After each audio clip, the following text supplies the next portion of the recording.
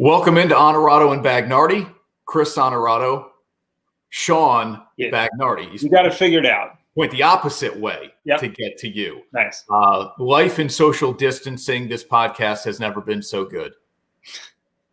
That's true, but only because of the guests, not because of us. Well, I was just going to say, if you are seeing us for the first time, it's because of our guest, and we won't delay it too long here. But I will say one thing, that we make two promises, and that is to provide idiotically stimulating conversation around the world of sports. Yes. That's a guarantee. Okay. And then secondly, we continue to prop ourselves up by our guests. And our guest today is Ryan Ruocco from ESPN and the Yes Network. Boog Shambi last week, Ryan Ruocco this week, two of the best names in play-by-play today. Ryan, it's good to see you, man. Thank you for taking the time with us. Hey, you guys don't need me to be propped up, but I sincerely appreciate the flattering intro. Can I flatter some more? I got to flatter some more. Yeah. So I am a diehard, Chris will tell you, diehard Nets fan. So we work at the NBC affiliate in town here in Albany. I produce the 11 o'clock show, so I work at night. Yeah. I avoid the results like the players, record all the games, go home and watch them. Man. And that way forever. And I got to praise you because you guys, the Yes Network team is the best in the biz. And we're lucky as fans because obviously Ian Eagle is just, I grew up watching Ian. He's incredible. But we don't have a number one and a number two. We have two number ones because when you're in there, it is just as smooth. You and Sarah and RJ now, great addition to the team. You guys are really the best in the biz. Thank you, man. I appreciate that. Honestly, we take great pride in it as a team. In fact, one of my most active group chats throughout this period of time has been our Nets broadcast group chat, which also includes Tim Capstraw and Chris Carino, who are the incredible radio broadcast team of the Nets. But I appreciate that, man, because we love what we do. We love working with each other. We're really like a family. Our producer Frank DeGrace has just overseen, I think, the growth of so many great broadcasters in our industry. Like when you look at like Mark Jackson, he cut his chops in broadcasting with the Nets and with Yes and with Frank's guidance. Obviously, Mark has the talent. He was going to be great, but he had Frank to help usher in that greatness at the beginning. Michelle Beadle, and her broadcasting career, some of the early formative stages, with the Nets and with Yes. We've seen Mike Fratello and Jim Spinarkle there and a lot of great broadcasters through the years. And I think our one constant has been Frank. So we all benefit from getting to learn from Frank. And I think also, part of the reason that we see the culture we have is because of Frank as well. And Ian, Ian is the most giving teammate you could ever hope to have. For me, when I, first started shadowing broadcasts when I was about to do a game, I maybe had just turned 23, and Ian could not have been more helpful. And he has remained like a big brother to me throughout this entire period of time. We are so ridiculously close. And, the Ian's so great that you would think there would be no insecurity, but you never know in this business, right? Like somebody else could have looked at a young broadcaster, getting some opportunities, right, and said, like, I'm going to keep them over here, sure, regardless of how great they were at the craft. The amazing thing about Ian is, first of all, he is as good as it gets. Secondly, he has none of that, no insecurity whatsoever, and just wants to be the best teammate possible. And he is that. So so when you say things like you just said, Sean, it makes me feel good. And I know it makes us all feel good because we take such pride in being a family and being great collectively at what we do. So thank you for that, man. Yeah. And I think that shows on the air, which is obviously why it's so great, why the team works, Yeah, I agree, man. I always like, by the way, as we're doing this, I just get another text from our Nets Everyone group chat. But yeah, man, I think that, our chemistry, the real chemistry that we have, definitely comes through on air because there's that level of comfort and friendliness amongst everybody. Because we're on Facebook Live here, if you guys have a question or a comment, fire away. We'll get them to Ryan. I did get one through Twitter last night that I'll share with you here in a second. When you and I first spoke, Ryan, it was a few years ago, radio side. And you know how LeBron James has like this great recall of what happens in the third quarter 4 months ago in Denver? Yeah. I have a not so gifted talent of remembering weird things from different interviews I've done throughout the years. You were in Detroit with the Yankees. It was baseball season. You were in Detroit and you were shopping in a vintage T-shirt place somewhere downtown or something. Yeah, so, at Homage or Homage, depending on how you want to pronounce it. Yeah, that's an amazing memory. I don't think I would have remembered that, but now that you mentioned Detroit and vintage T-shirt store, I know exactly where I was. Yeah, and I was at HOMAGE. Right. So is there an obsession with vintage T-shirts, or is there one that like you're really proud to own? No, you know what it is, man? I just love soft T-shirts. Like I just love, I want something that feels nice and supple on the bod, you know? And I just happen to think like those T-shirts, vintage or not, you know, they do the trick. I never knew I'd be wearing them as much as I have been during the last, 45 days. But Homage makes amazing ones, and like ones that throw back to like, NBA Jam or different, cool childhood memories. And then the other company I go to a lot is RotoWear.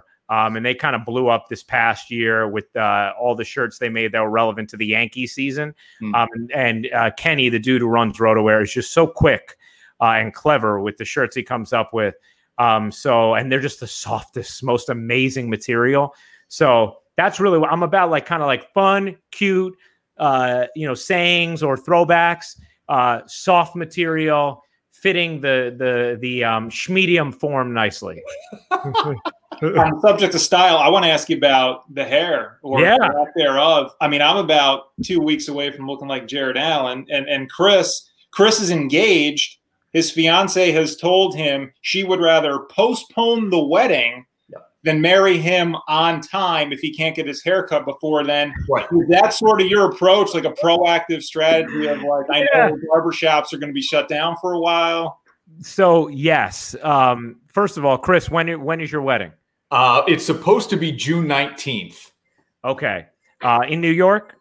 In New York. Okay. Yeah, my wedding, I'm engaged as well. Yeah. And my wedding was supposed to be June 13th, so not that far off, in Italy.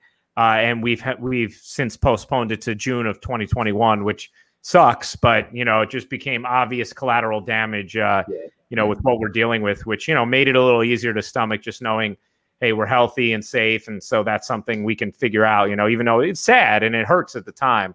And I hope that doesn't happen for you, Chris, and that you can go off as planned. But, I kind of like, I've always wanted to try this. You guys both have beautiful heads of hair, and on a scale of 0 to 10 with your options, I would guess that you both can get to about 10, in your options. My options were more like 0 to 3. And so I've always flirted with the idea of shaving it. And I said, you know what, if not now, then when? And so because I'm not getting to a barbershop. And so I kind of, I used like I don't know if it was like a 2 or a 3 to start. And my fiance and I both liked it. And she was like, you have a great shaped head. You should go shorter. Then I went to like a 1, and she was like, I'm telling you, you should just like bick it. You have a great shaped head. I love how it looks. You look great. Your hair's never looked better, whatever. So with that encouragement, if my fiance loves it, I'm like, I might as well go for it. So I ended up going down to like, I haven't done like the actual razor yet where it's like totally bicked, but I've done like no guard on the razor. And I honestly, I'm like, originally it was like, well, I might as well try it. I've wanted to forever. Now's the time. I'm not getting to a barbershop anyway. And now I'm just like, you know what? This will be my life from now on. It may be like varying lengths. Like I may try it with like all the way down completely. But I would say the Rotten Tomatoes score for my shaved head after hosting the WNBA draft was about a 90 to 93%. Nice. And most importantly, it's 100% with my fiance. So I'm in. I'm all in on it. That's all that matters. And I was going to say it was clean for the WNBA draft. And I want to jump off that. How perfect is it for that league to get the type of player that the market New York is getting? You nailed it, Chris. I mean, I think we've already seen it, and we really saw it just even looking at the New York Post's back page. The day of the draft was Sabrina Ionescu, and she's a star. We've seen her, transcend just the women's hoops fan with the way her collegiate career has been, attended and covered. And I also think there's another element, and it's the Kobe Bryant connection. Kobe was a great champion of the WNBA, as we detailed throughout the draft. And he and Sabrina were incredibly close. I mean, they had a ridiculously tight friendship. And I think there's sort of this simultaneous energy of people who started to get what Kobe was doing, and now posthumously are even more so appreciating the investment in the women's game and in this league, and wanting to carry that torch. And then also the connection to Sabrina then, and thinking like, that element is at play with her as well. And so I think there's going to be some of that energy and momentum for the league, and also for Sabrina. And then there's just the fact that here's a woman who has done things we've never seen in college basketball, men or women. When you talk about her point, rebound, assist totals, her 26 career triple doubles. This is a dynamic player. As the Liberty move into Barclays Center with a new owner and a great owner and Joe Tsai, I don't think you could have a better recipe for the attention on Sabrina and the league. And it may take a couple years before we see it translate into winning. But I think about Breanna Stewart in Seattle, and the first couple of years it didn't necessarily translate into wins. Breanna, probably the most decorated collegiate basketball player of all time. But eventually, year 3, it started to really pop. And now, she didn't get to play last year because of injury, but year before she was finals MVP, league MVP. And I think Sabrina is going to be a show worth watching right away. And I bet you that's going to translate into wins, within the first few years, even if it's not the first year or two. And then that adds things too, right? When the Liberty are good and they're getting attention like that, and Sabrina's a show, and people are going to show up courtside to watch her as well. Plus, she's in the same arena as Kevin Durant and Kyrie Irving. There'll be some crossover there. It's just going to, help elevate the attention of the league in its biggest moments. And it's important to find, those stars who can carry the torch. Right. Ryan, I want to ask you, you're probably sick of talking about this by now, but you were really sort of front and center the night that coronavirus transcended to the sports world in a big way. Mm-hmm. You were calling the game on ESPN with Doris Burke. Can you talk about that night and how things sort of unfolded, the timeline of it, and when it became real for you and for everyone else that, wow, this has now arrived and this is affecting all of us and what we do? Yeah. I was traveling a lot last week of February, first 2 weeks of March. Even the last couple weeks of February, first 2 weeks of March, that's sort of where the convergence of my multiple sports networks really hits, because in March, Ian doesn't do that many Nets games because he's consumed with college basketball. So my Nets slate on Yes increases significantly. And I'm still doing my normal NBA on ESPN slate, but then I'm also doing spring training Yankees games for Yes. So I've been traveling a lot. And I also was tracking COVID-19 closely because of my wedding in Italy. And obviously, we all know that this has hit Italy very hard, and it hit Italy earlier than it hit us. So I was tracking it closely, and I was starting to, in general, feel anxious traveling. I started to really notice, the nerves of fellow travelers. I made some changes myself. Like normally I like sitting in an aisle. Instead, I started sitting in a window just to be exposed to less people walking through the plane. I'm wiping down everything religiously, and I'm a germaphobe anyway, but taking it to the next level. You notice like the pilots were all of a sudden even more communicative, trying to put you at ease. not necessarily about COVID, but just in general. And so there was already this eerie feeling, and it had started to crescendo, heading to LA with the Nets for their West Coast trip, and then flying morning of to the game in Dallas for Dallas-Denver. And Doris and I at lunch that day had even talked about how it felt particularly eerie, and there was a palpable change in the air. And we all sort of talked in a knowing way that our next games on ESPN, which were due to be 5 days later, the following Monday, were not going to be in the same fashion. We just knew, they weren't going to be either remote or they weren't going to be in front of fans. We knew something was going to change. However, I don't think we thought everything would change as dramatically, as quickly as it did that night. And, we got to the arena and there was already different protocols in place. Our meeting with the opposing coaches, normally we're hugging them, handshaking them, whatever it may be.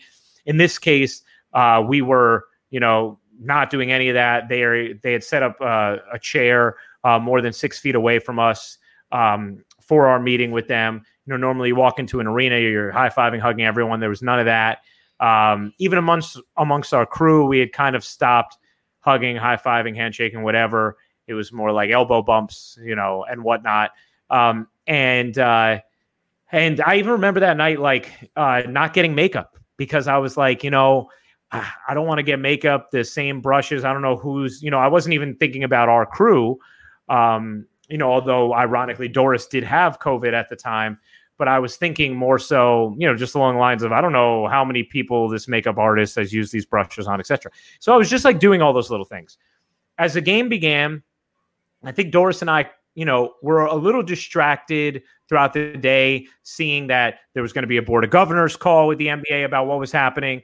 Our open to the game, a whole segment was dedicated to, the news of the day, which was what came out of that board of governors call, the fact that the Warriors weren't going to play in front of fans, and some of the conference tournaments that were being announced to be played in front of no fans. And so we already had kind of a slightly distracted, eerie feeling. And then, early on in the game, Doris is on Twitter and sees what's going on in Oklahoma City with the Jazz. And so now I'm in communication with my producer, and he is going to let us know, what the developments are there. And if it's confirmed that Rudy Gobert has COVID, because there's rumors that he was tested for it, right? And we had known, at some point somebody's going to get it and they're going to have to shut down the league. But I don't think any of us thought it was there yet. And as we're about to go to break, I think it was somewhere in the second quarter. I don't remember. I still have to go back and watch the game. And we're already kind of having a conversation at different points with Tom Rinaldi, Doris, and me about COVID, but it's not that present. It was kind of just hey, we're all monitoring this, but there was no huge news, right? So we're in the game, and then my producer says in my ear, he's like, all right, 5, 10, 9. Ryan, tease huge NBA news when we get back. 5. So I'm like, big NBA news when we come back. 2, 1, whatever. As we're in the break, now I'm still waiting for confirmation about Gobert having COVID, because we had seen one report that said, yes, he did, but we had to confirm it. And as we're in the break, we learn that they're going to take it out of studio with Scott Van Pelt and Woj. And not only has Gobert tested positive, but the season is being suspended. And so once that happens, it becomes more of a newscast. And we're toggling back and forth between studio with Scott and Woj, who were just amazing that night, and then Doris and me on site. And we're sort of balancing, properly handling and caring for the news and the specter of what's going on with also addressing the action, because it's still happening in front of us, but not doing so in a way that doesn't make sense given what's going on. Right. And so at one point after we'd first learned that, when we got to our next commercial break, Doris even said to me, she's like, doesn't this all feel pointless, even addressing the game at all right now? And I was like, yeah, it kind of does. But as the game went on, I think we were able to, spend a little more time on the game late in those final 5 minutes. Once we had we had talked to Mark Cuban, we had really covered all the news aspects of it, had gone back to studio several times, had made the audience aware that hey, we'll be on top of any new developments. We were able to kind of hone in on the last few minutes of action, just because it almost felt like there was an urgency from the players as well, knowing that they weren't going to be able to play for a while. And I think it made us all, and knowing we weren't going to get to experience this for a while, it kind of made us, nostalgic and appreciative of the basketball in those final few minutes, especially that we knew, courtesy of Mark Cuban, that the players were aware that the season was being suspended. So it was kind of just balancing what made sense, for what was happening in front of us, what was going on in the world, and what would make sense to the audience. And when we were done, Doris and I were both completely spent emotionally, and I think so grateful for each other that we had each other to help guide us through that experience. That we both were emotional. The final on camera, if it would have stayed on us both longer, you would have seen us both start to break up. I think for fear of our what was happening in our world, for the overwhelming disorientation of all of our realities being shaken, and then also for the real gratitude we felt for each other to be able to get through the experience. Check out Ryan's podcast as well. It's still going, R2C2 with CC Sabathia. And it's funny, so my fiance said to me, you guys are doing this on video. I don't think that means it's a podcast. So is this a podcast? Yeah, it's a podcast still. Absolutely. All right. It's just you get multiple versions of it, Yeah, right. We know, like, the cool thing about podcasts is you're able to go more in depth in a casual way, right? Like, spend more time than normal than if I'm calling up the radio show I'm on for 12 minutes at most, right? And you can't really allow me the time to just tell a 7.5 minute story like I did, right? but in this case, it's a more relaxed setting, which if you guys end up wanting a little more time after how long I just was, that's fine.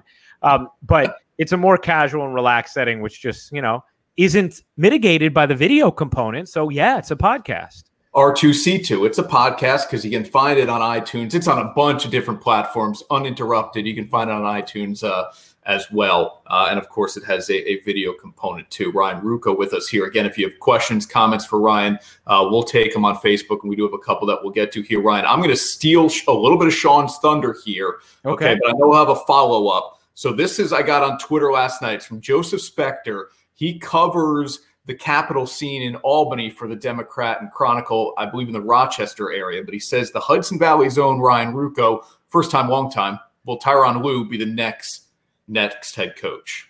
Well, speaking of Albany, shout out to Governor Cuomo. I've thoroughly enjoyed his briefings every day and just his poise and facts and truth. And it's been comforting to me as a citizen of New York. As far as Tyronn Lue goes, I don't know. I mean, I honestly can say I have at this moment zero insider knowledge on who the Nets might hire as their head coach. I hate that things didn't work out with Kenny because I love Kenny Atkinson as a guy. He was just remarkably great to our crew. And I would have loved to see him there when this thing reaches its apex, presuming that, the team is able to, when all their healthy pieces get back. So I hate that, things changed. Having said that, I have full trust in Sean Marks. I truly believe he is an outstanding leader who, there is not a single person I would pick over Sean Marks when it comes to running my basketball operations department. And so while I don't know if Ty Lue will be the coach or not, or if he's a serious candidate or not, I do know I have full faith in Sean to make the right hire, whoever that is. So whether it's somebody you've heard of or somebody you haven't, I will believe that it's the right person simply because Sean Marks does. And one other thing I'd admonish just give sort of like a careful warning when it comes to these associations with past head coaches. Like, I don't know. Like, people just assume, Kyrie Irving had Ty Lue, they won a championship, they'd want to be back together. I have no idea. I don't know. Maybe Ty Lue wants nothing to do with ever coaching Kyrie again. Maybe Kyrie wants nothing to do with ever being coached by Ty Lue again. Or maybe the thing they both want more than anything in this world is to be back together as player and coach. But I think all of those options could be possible. So just because there's an association, I think it's dangerous to assume that always means that, there should be another marriage. It may not. It may, but it may not. I want to ask you a little bit more about Kenny, actually, because as a fan, like, honestly, that was a little bit of a gut punch, because you felt like, here's a guy who, along with Sean Marks, each step had been taken the right way and really ahead of schedule. And like you said, you really wanted to see him at that point where maybe this all comes to fruition. And the idea that this was kind of a mutual thing, I think, seems kind of silly to everybody, knowing just that you would think Kenny would want to be there when those big pieces are in place and the team has real championship aspirations. I know you're around the team. I'm not going to ask you to spill the beans on anything here, but was there any sense, because as a fan, there really wasn't, was there a sense for you being around the team that maybe this isn't as cozy as it might seem with everybody, or that this might be coming? Well, one thing I will say is I know people, and I understand it, they look at the, the whole mutual decision thing and they roll their eyes. But from what I understand, that actually is very much true.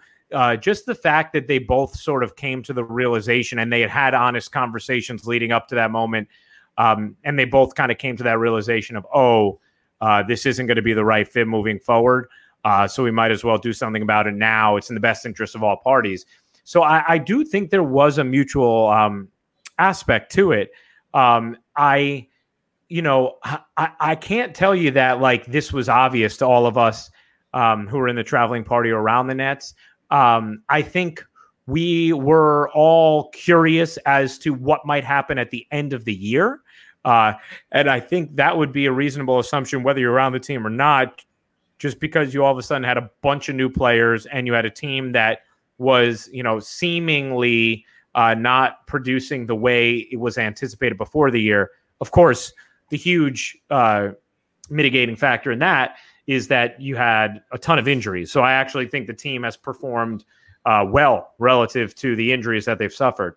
But anytime you get a bunch of new stars in there and they're, watching the way a coach is working, or just a bunch of new personnel that may have influence, you never know. So I think we all wondered, okay, will this still be the case at the end of the year? But it wasn't necessarily because there was any evidence saying it wasn't going to be. I have to be honest, I wasn't hearing much about like anything of substance in regard to like, there's issues right now with Kenny. I really wasn't. I wasn't hearing any of that. Afterwards, of course, you read things and hear things and see things.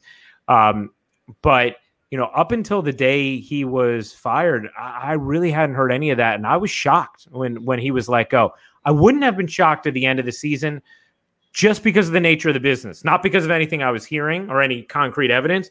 But I was shocked, when it happened, just because, I hadn't been hearing anything concrete that would make me think he was on thin ice.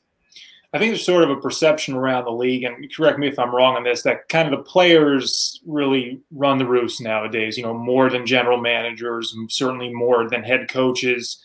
Look, this is nothing new. It's been around for years. I think a lot of Nets fans would probably say they saw it. I think the belief there is that Jason Kidd kind of ran Byron Scott out of town to get his guy Lawrence Frank in there. But certainly nowadays it seems to be more prevalent.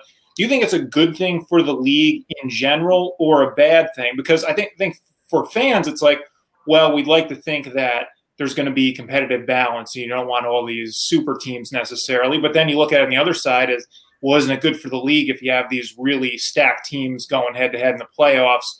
So what do you think about the control on the players' side? Yeah, I think a collaborative approach is always preferable.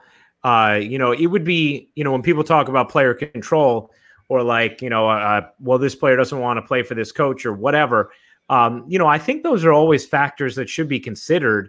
If, for example, let's just use the Bulls documentary, right?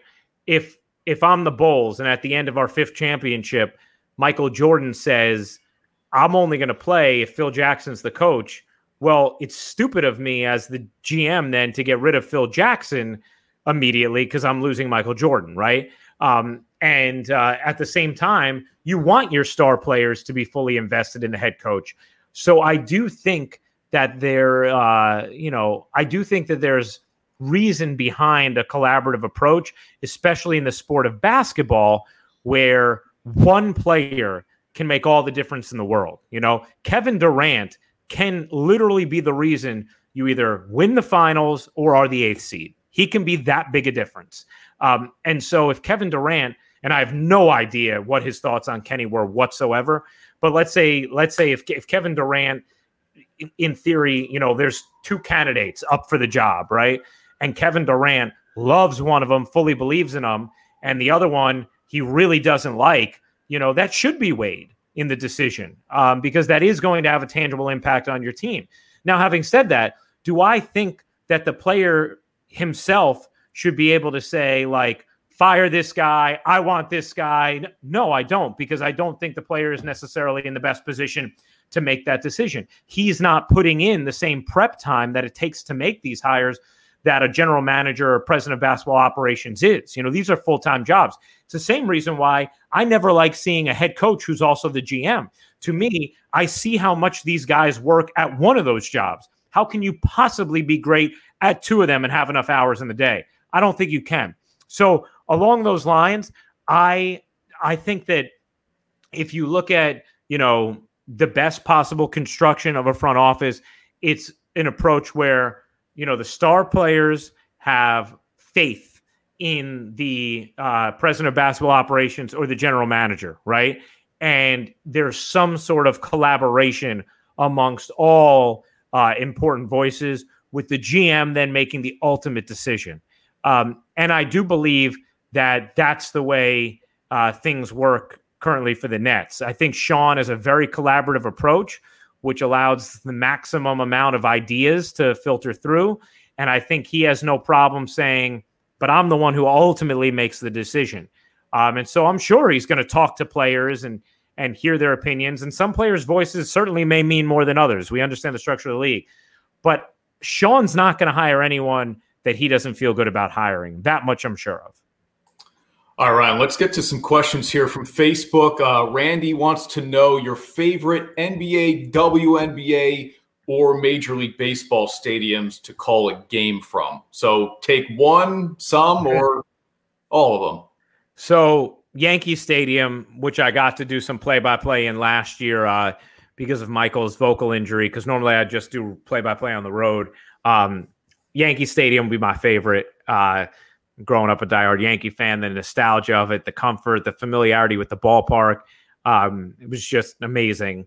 Fenway, calling a game at Fenway was pretty amazing.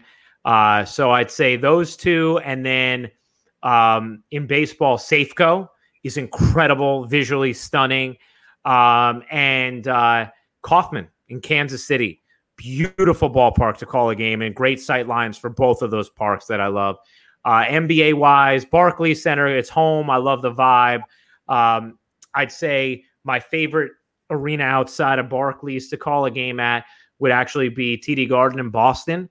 To me, it's got the most consistently electrifying atmosphere, the most consistently engaged crowd, and I just love the feeling how no matter what the situation is. I can remember being in there with some bad Nets teams, a few years ago.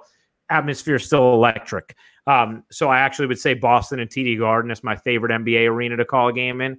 There's less to the aesthetics of NBA arenas than there is to like a baseball stadium. But that's what I would put. And for the WNBA, Seattle Key Arena is great. Minnesota is amazing with their fans. Phoenix's fans are amazing. But my favorite would actually be when the WNBA finals took place in Minnesota, but not at Target Center, but instead at I can't even remember the name of where Minnesota plays, where the Golden Gophers play. But that's where their old arena is, where the finals were played that year between Minnesota and LA, and it was just so loud and it was incredible. So that would be my favorite WNBA venue that I've called the game in. All right, Jason on Facebook, this is a good one, wants us to ask you any advice for young broadcasters out there. First of all, thank you, Jason. Secondly, I think, there's a lot of advice. First of all, the 2 foundational principles of advice that I have always used. One is a story that Red Barber told to Vin Scully when Vin was just starting out in Brooklyn, and Red, had been the voice of the Dodgers. And he told Vin, remember, there's only one thing you can take in the booth with you that nobody else can, and that's yourself. And Vin took it to an extreme where he actually wouldn't watch any other broadcasters because he wanted his style to be so uniquely his own, which obviously worked out great for him. I would say you can definitely watch other broadcasters, but the point remains the same, which is, remember, you have to be you. The only chance you have at maximizing your ability is to be the most authentic version of yourself when you're on the air. If you are trying to be, let's just say, Joe Buck, who's one of my all-time favorites, you're if you do it as well as you possibly can, you're still finishing second, right? Because you're never going to be as good as Joe Buck, and you're also not going to be true to who you are. What's going to make you unique is leaning into the things that make you who you are, and finding just incredible comfort with that, whether that's, being self-deprecating or silly or serious or, witty, whatever that is. So, remember, the only thing you can bring in the booth with you that no one else can is yourself. And then my mentor, Bob Aarons, he used to are we allowed to curse on this? What's the deal with that? Yeah, go for it. Okay, yeah. Sean did last week, so why not? He used to have a saying where he would say, Ryan, when shit's live, shit happens. And Bob, 83 years old, my mentor, the man who taught me play-by-play, Bob Aarons from WFUV Sports, his point was like, don't freak out. When things are live, things are going to go wrong. They're going to go differently than you expected. Don't be like, but I had it this way. Now all of a sudden the audience would have a tell, or an issue. So just taking that approach of like, hey, things are live, things are going to happen. And that also, I think, allows you to be a better teammate too, because if you're freaking out at your crew every time things go differently than expected, people aren't going to want to work with you. So those are a couple of things. Preparation is key. You cannot get on the air and perform if you are not prepared, period, the end. I don't care if I was doing a demo of Fordham basketball as a sophomore, or I'm getting ready to do the NBA playoffs on ESPN. I prepare the same way for every game. Now, obviously, my techniques have evolved over the years, but the attention and that threshold has not changed. And it shouldn't, no matter what your assignment is, whether you're doing a demo or you're doing the Super Bowl. And reps. Get as many reps as you can. This is not a business you can learn and get better at without doing reps. So whether it's recording into your phone, whether it's going to a local college and asking, hey, can I record demos of your game sitting in the stands, or whether it's just getting repetitions at your school or, your local news station or whatever it might be, get as many reps as you can because that's what's going to make you better.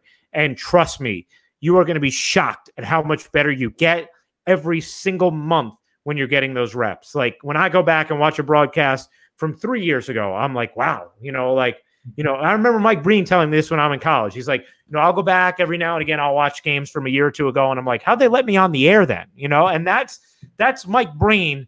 And that's how we all should feel, because the more reps we do, the better we get. The last one from social media here. This is Mike. He says it's his birthday. Happy birthday, Mike. Who was your favorite baseball player growing up? Andy Pettit. I'm the biggest Andy Pettit fan in the world. I still am. If you were to go in my childhood bedroom to this day, although I let my parents change the pinstripe wallpaper, but to this day, there are still several Andy Pettit plaques hanging, Andy Pettit autographed jersey over my bed. It's a little creepy. But I'm just the biggest Andy Pettit fan in the world, and he has been so good to me as I've gotten to know him a little bit better throughout my professional life. He was great to me when I met him as a diehard fan when I was 16 years old, and he has been just the greatest guy in the world to me since. And developing enough of a relationship that he, knows who I am. When we talk and say hello, he's familiar with my work and we can have conversations and are very friendly. And it's the coolest thing to me, dapping up Andy Pettit with like a level of, hey, good to see you again is like, oh, it's amazing. But he's great. He really is great. He's a great guy. And he's my all-time favorite athlete. I can't let you go here without asking you this. What is it like working with the Richard Jefferson? Oh man, Richard's great. Richard has as much talent as any broadcaster I've ever seen in my life. And what's amazing is, people pay attention a lot to his humor, and it's amazing. I mean, he's just naturally gifted and quick when it comes to his wit and also his willingness to push the boundaries. Yes. Which you have to be, you have to have a certain build to even be willing to do so and to be able to do so effectively, which he does. But the thing that amazes me is how quickly he picks up on the game and digests things and anticipates things. Like if Richard wanted to never tell a joke, he could still be an incredible analyst. That's how smart he is with the way he sees the game, reads it, and disseminates it, and the way he anticipates it and forecasts it. So to me, Richard has all the makings of being, one of the great analysts we've ever seen when it comes to NBA basketball. The only question is, is that what he is going to want to do his entire career? Because he could also, I could easily see him being a Michael Strahan type on a GMA type show as well. Yeah. But to me, sky's the limit, and he's a really good teammate and a really fun guy. Cool.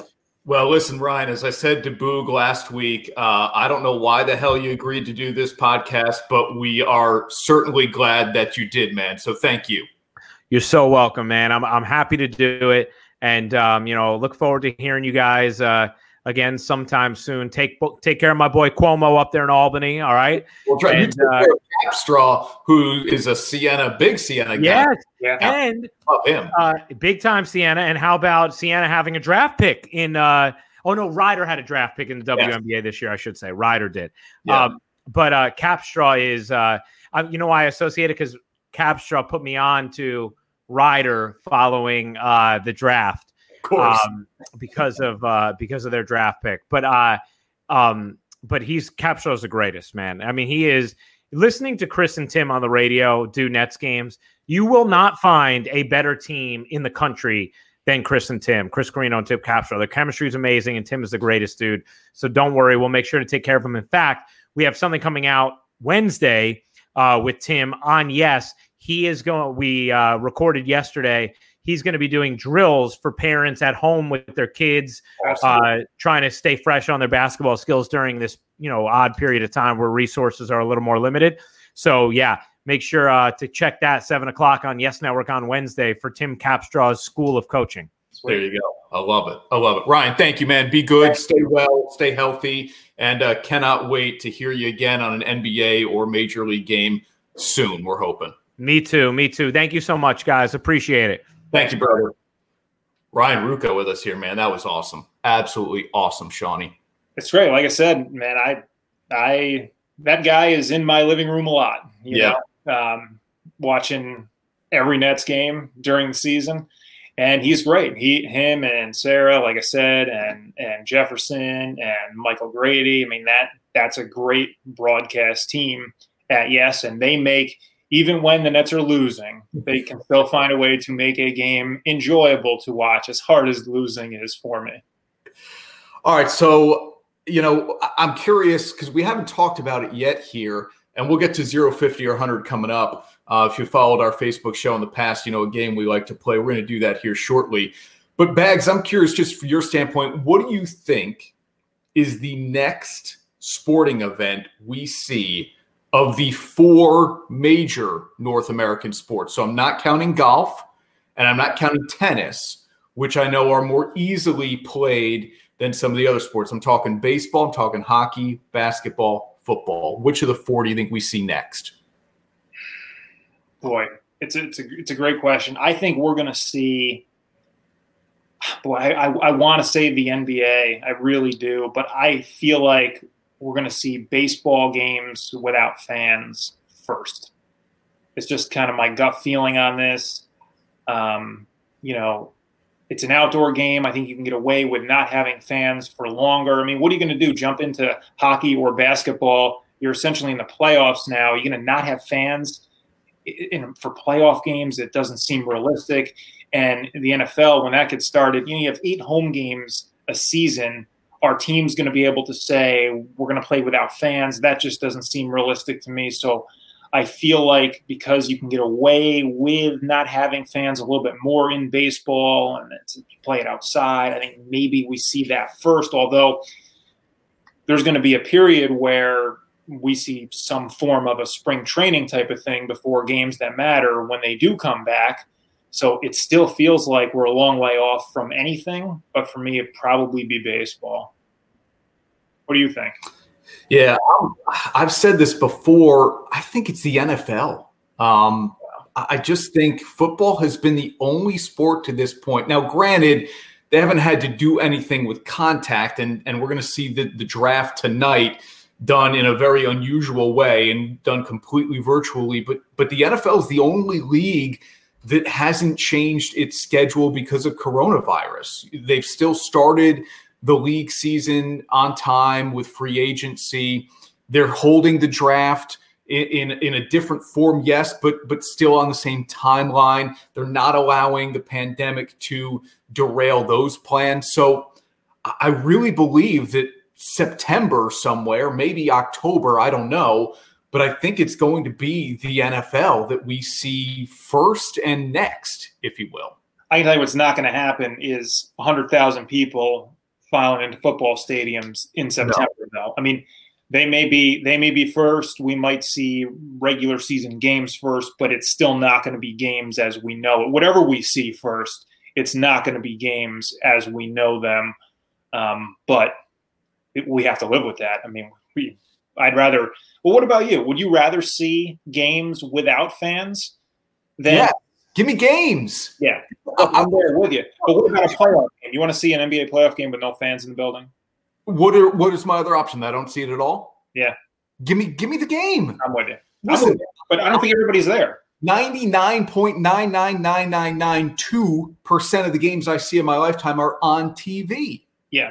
Now, of course, the crowd has a lot to do with just the overall viewing experience. And so, like, the Warriors in the last handful of years, if they were playing at Oracle, there was an immediate advantage. They might have had a 10-point advantage just because they were playing at home. And so I realize you don't have that. But for 1 year, if the option is games with no fans or no games at all, give me the games every day of the week. If you said to me, we're going to have a baseball season, it's only going to be 110 games long, and there won't be a single fan to ever attend any of those games all the way through the World Series, fine. Well, you're a Braves fan. You're used to not having fans in the stadiums for regular season games. That's not nice.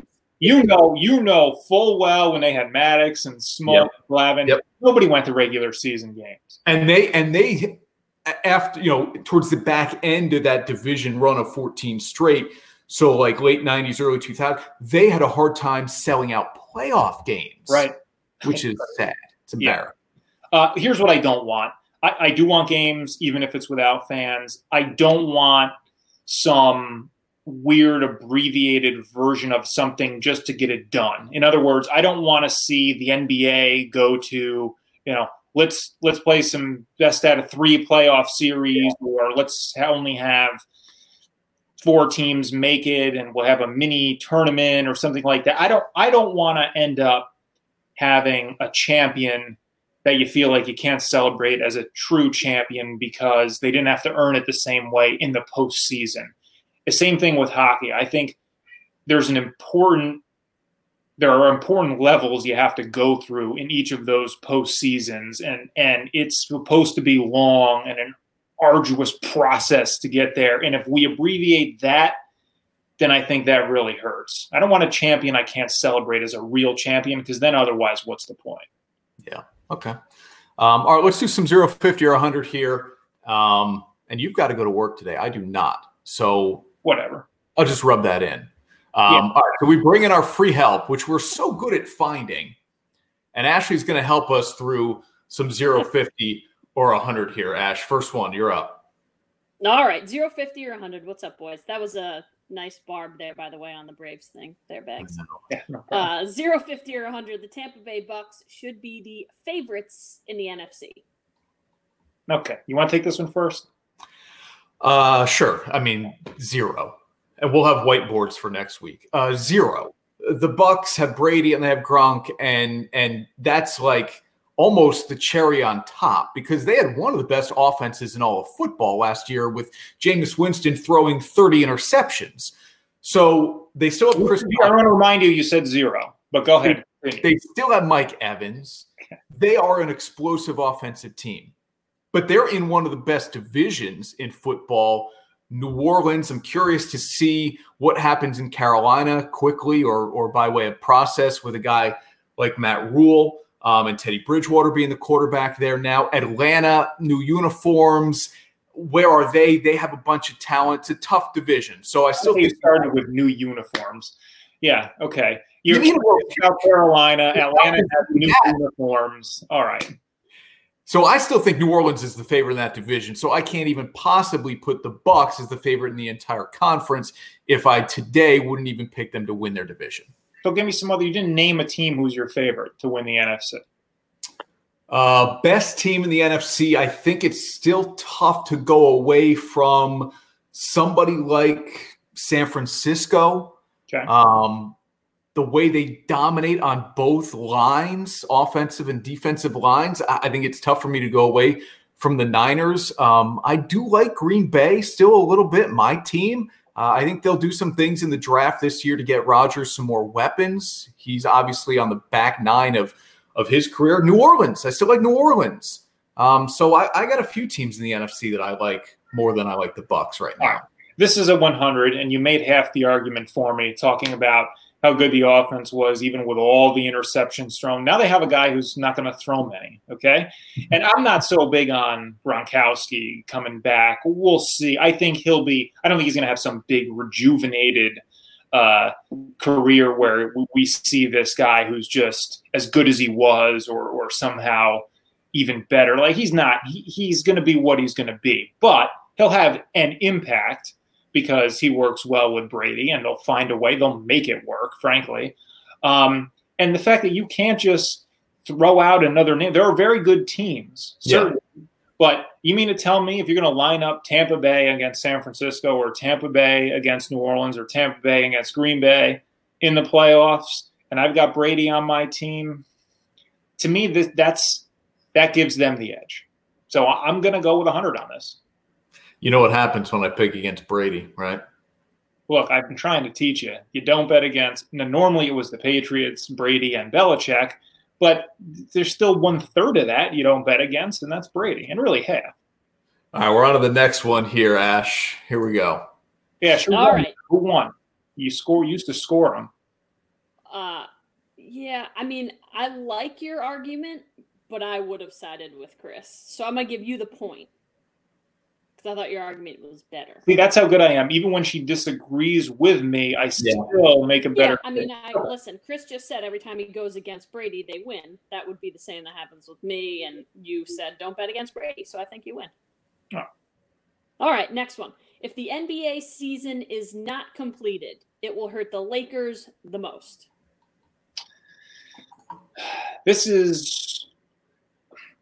It's almost definitely a 100. The real answer is it will hurt LeBron James the most, I think.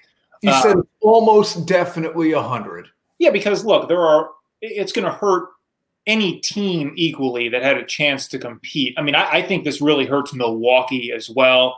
Teams that it's going to hurt any one of those top 2 or 3 teams that you would put in that championship contention. But I think because the Lakers have LeBron James, I think this hurts LeBron James the most because of how one fewer chance to win a title will hurt his legacy. So to me, it's more about the LeBron aspect of it than it is the Lakers, because as good as the Lakers were in the regular season and they got LeBron and AD, this was not going to be a shoo-in championship by any means. There are other teams out there, the Clippers, like I said, Milwaukee, I think, this hurts them too because they were really coming. So it's kind of a 50 for me from the team perspective, but the LeBron aspect, I have to go 100 on it. It's 100 for me too. And I agree. LeBron is a huge factor here. And yeah, I agree. Milwaukee's the only other team I would consider is maybe it hurting as much as it does the Lakers because they're on a free agency clock with Giannis. Whereas the Lakers are on just a body clock with LeBron. Like, how many more years can we expect him to be the best player on the planet, which he still is? And if you lose a season where, like you said, they may be the favorites to come out of the West, that hurts them. And look, from a franchise standpoint, LeBron was going to get them back to the mountaintop and missing out on this year, which was a really good chance for them to win it all. I'm going to put them at 100, but I'm with you. Milwaukee is the other one for me where they probably feel like huge missed opportunity. Forget the regular season wins, but like I said, just the free agency clock on Giannis here, trying to get something done in Milwaukee, and I'm not assuming he won't stay there, but I'm assuming he may not stay there when all of his options are presented. Okay. All right, Ash. Last one here. I'm not sure who wins that. You both made the same argument. Yeah, we both win. We're both winners. Okay. You both made the same argument. I think also it helps. I mean, hurts the Lakers most because it helps the Warriors. Like if they don't play a season until forever, you get a Warriors team it's healthy. The biggest thing was they weren't going to be healthy. You get a Warriors team that's somewhat healthy, and now they're back in the mix if we're playing months down the line. So I think that's why it also hurts the Lakers. That's a good point. Yep. All right, last one. Wins the argument then. Yeah, They're playing and she's beating us. All right, last one. You are equipped for quarantine life. Boy, Bags, you equipped for quarantine life. I'm a 50 here. With those being the only three options, I'm somewhere between 0 and 50, but I'll go 50 because I'm sure as heck not 100. I can barely cook anything to stay alive. So, and I'm also somebody who, you can tell by this podcast, I just I need to be doing something. I like to go out and do things. I need to be active. I have a hard time being static or kept in the house. And as you and I have said already on this podcast, we still go to work every day. So there is still some normalcy in our lives. I'm a 50 because I'm not full survival, but I can get by. Yeah. So this is, if the question was, are you equipped for the pandemic and quarantine, it will be a 50 for me because the stuff we have to give up stinks and nobody can be prepared for that. Just quarantine though, I'm 100 on this. I've been practicing my whole life for life in quarantine, just chilling out, relaxing on the couch, watching movies. I'm a veteran of quarantine. I don't go out. What do? I'm old now. I don't go out and party. I don't go out to the bars. So no, I am a 100 quarantiner. I can get by. But the pandemic, different story. It's too bad that this is the reason we're quarantined for, because no, the stuff that we have to give up is horrible. And it stinks being locked up without being able to put a ball game on, obviously. But just the quarantine itself, just the couch to the fridge to the bed. Yeah, I'm good. All right, I'm going to give it to Sean. You were both very honest, which was good. But I liked his quarantine versus pandemic argument. He's ready for quarantine. Another big win. Wins. Well, we learned that Ryan Ruocco had to postpone his wedding. Yeah. That was in Italy. So that's on till next summer. You and I, too early to call, as they would say in a political big election year. Too early to call. Not too far from being too early, though. We're close. True. We're getting close. And the haircut thing is still in play.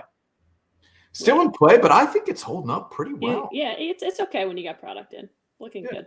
Right. And as a guy who with curly hair, once they curl in on themselves, eventually you don't, like, I get the poof going.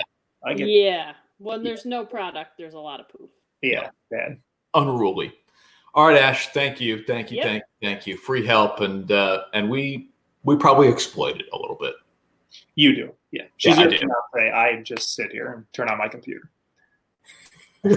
All right, Shawnee, stay well, man. We're back at it next week. Check out some of our conversations over the weekend. Jimmy Dykes, ESPN college basketball analyst, will jump on with us, talk about a new book he has out.